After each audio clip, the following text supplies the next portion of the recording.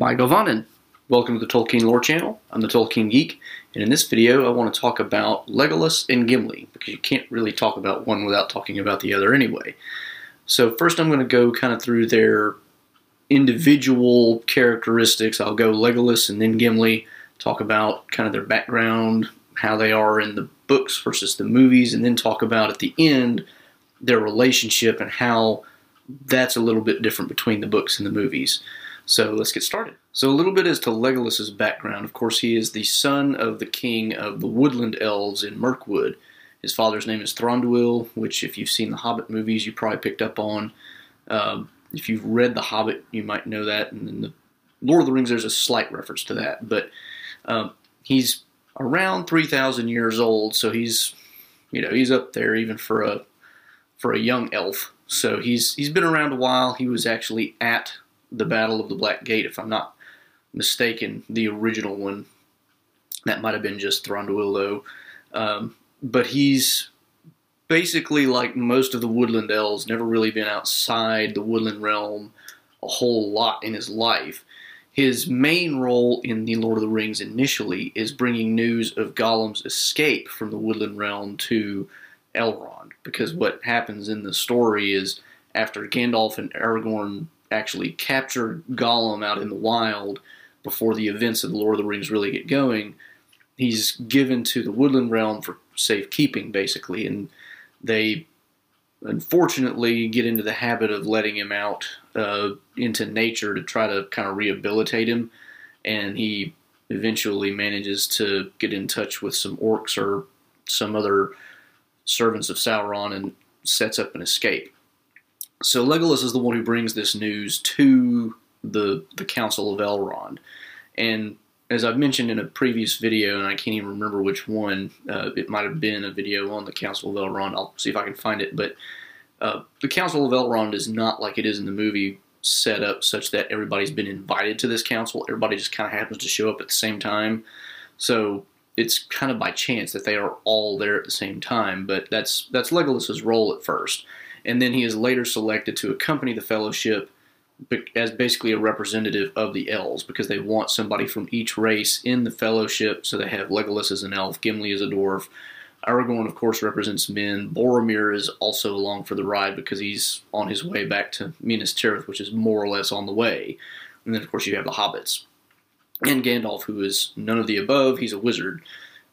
He's an angelic being, not one of the races of Middle-earth. So that's essentially Legolas's background role. Now let's talk a little bit about his personality and how that might differ a little bit from his portrayal in the movie. So in terms of personality, Legolas is very much, in the movie, presented as a very serious, wise, almost omniscient, not really omniscient in the sense that we think of God as omniscient, but omniscient in the sense that he knows all the history and he knows all the lore. Okay, Elrond knows all the history and all the lore because he's the lore master of the era. I mean, that's who he is. Legolas is not really like that in the book. In fact, in the book, he's more of a humorous character than Gimli is, and I'll kind of get to that in a bit. But Legolas in the book is a much more kind of lighthearted character, as elves are often portrayed as being.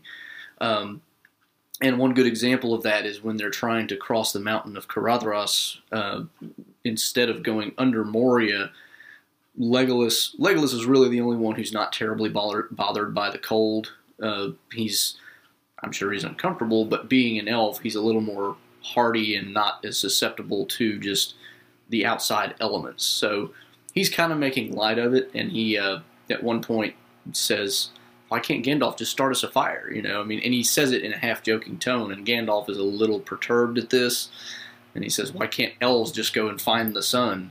Later on, whenever they're trying to get back down the mountain, in the movie they don't really show this, but they have to actually push through a huge wall of snow that fell behind them, and Aragorn and Boromir are basically the ones doing they're essentially digging their way through.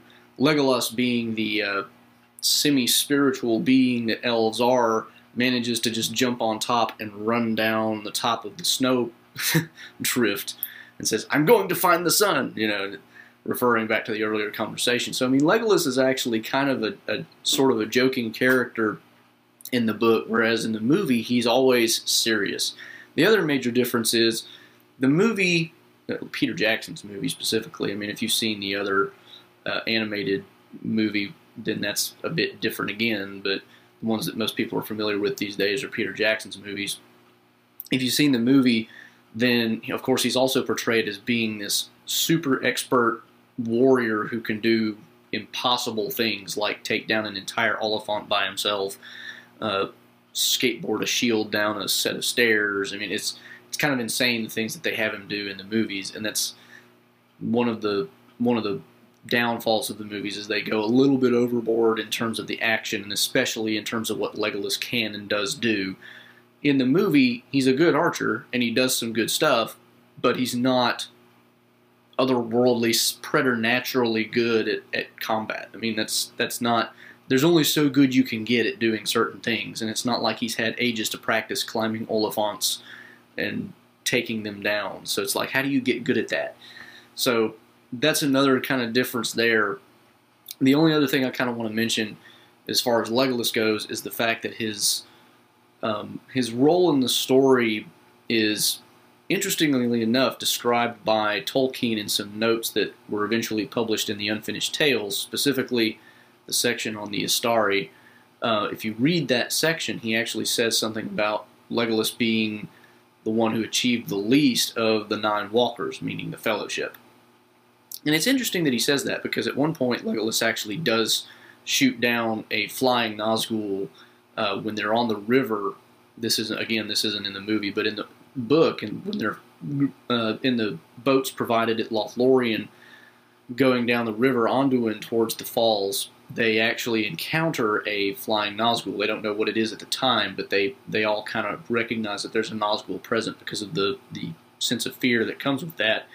And Legolas shoots and manages to hit it in the sky, and it falls to the ground. So it's kind of interesting that he says that happens, but I mean, the way that he says that he achieved the least of all the 9 walkers is kind of interesting. I wonder if maybe he forgot a little bit, because, I mean, if anything, I think Gimli may have actually accomplished less than even Legolas. But be that as it may, that was what Tolkien wrote. But it is true, of the 9 members of the Fellowship, Legolas and Gimli are definitely the least important in terms of accomplishing things in the story. I mean, they're there, and they do some things, but none of them do anything that rises to the level of even what Merry and Pippin do. So, anyway, I just wanted to mention that. So now let's talk about Gimli.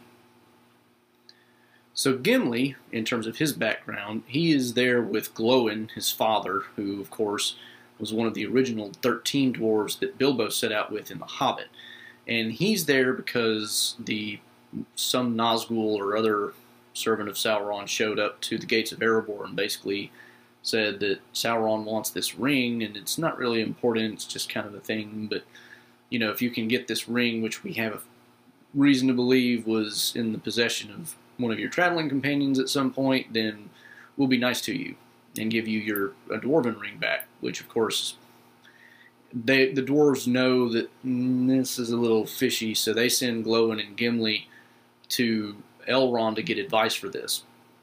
So that's why they're there.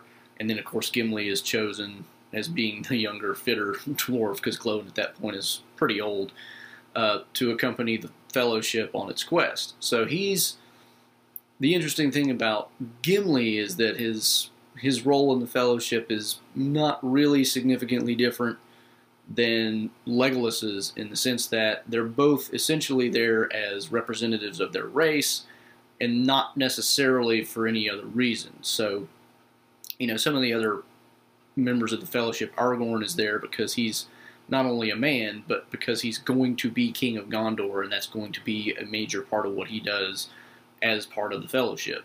Similarly with Frodo, of course, he's the ring bearer. Samwise is his servant and goes with him because that's who he is. I mean, there's lots of people in the Fellowship have specific reasons for going along, other than the fact that they're just representing their race. Gandalf, of course, is going because he's the one who knows everything and has been working the quest and the working to achieve the downfall of Sauron for a long time, and so he's the perfect guide.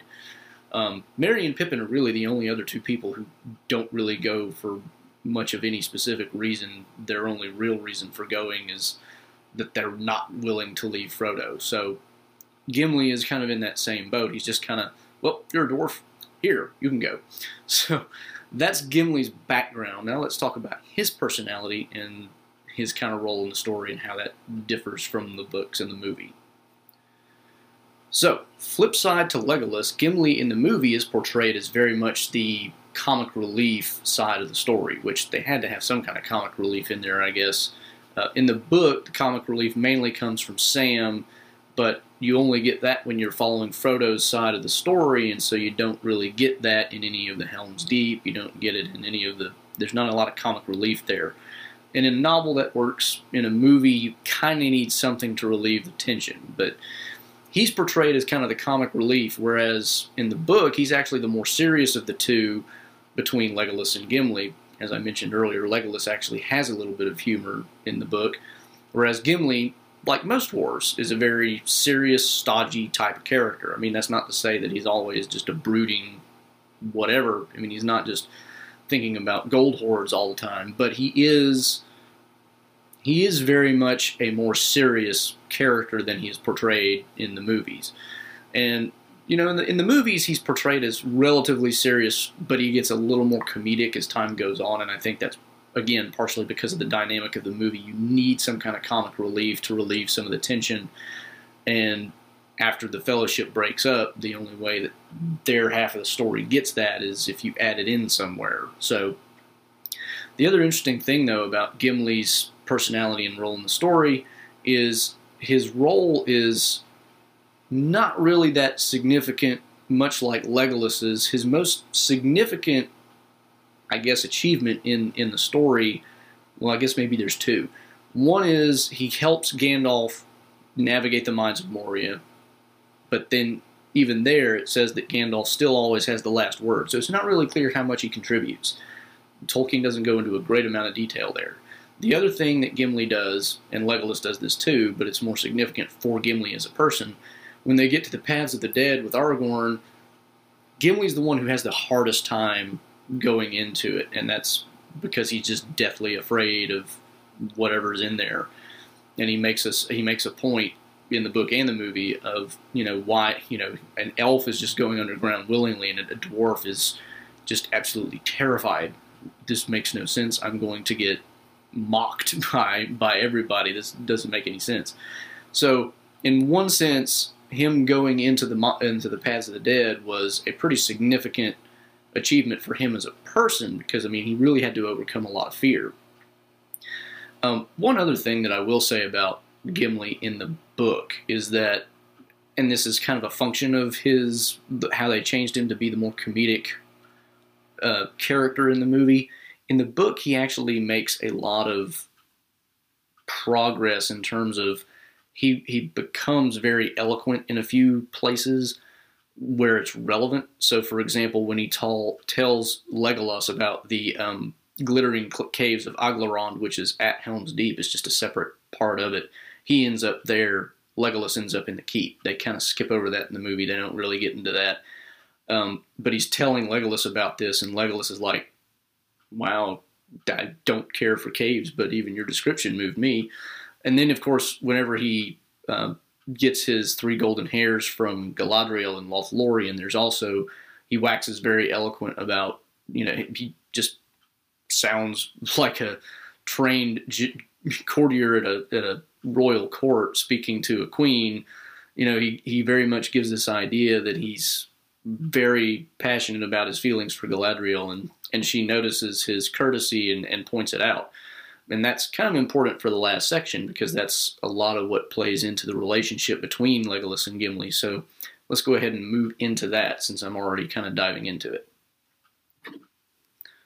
So the last thing I want to talk about is the relationship between Legolas and Gimli. And of course this is important because these two are a pair. They're very much a pair. Initially, of course, they don't really start out as a pair in the sense that they don't like each other. One's an elf, one's a dwarf. In the movie, that's kind of what it's boiled down to. elves don't like dwarves, dwarves don't like elves, and that's an end of it. In the book, of course, there's a little more backstory to that. As I mentioned, Gimli is the son of Glóin, who was actually held captive by Legolas's father, Thranduil, in The Hobbit, and therefore Glóin, of course, harbors some animosity towards these particular elves for that particular event in his own history, and Gimli, of course, being the son of Glóin, is going to feel the same way.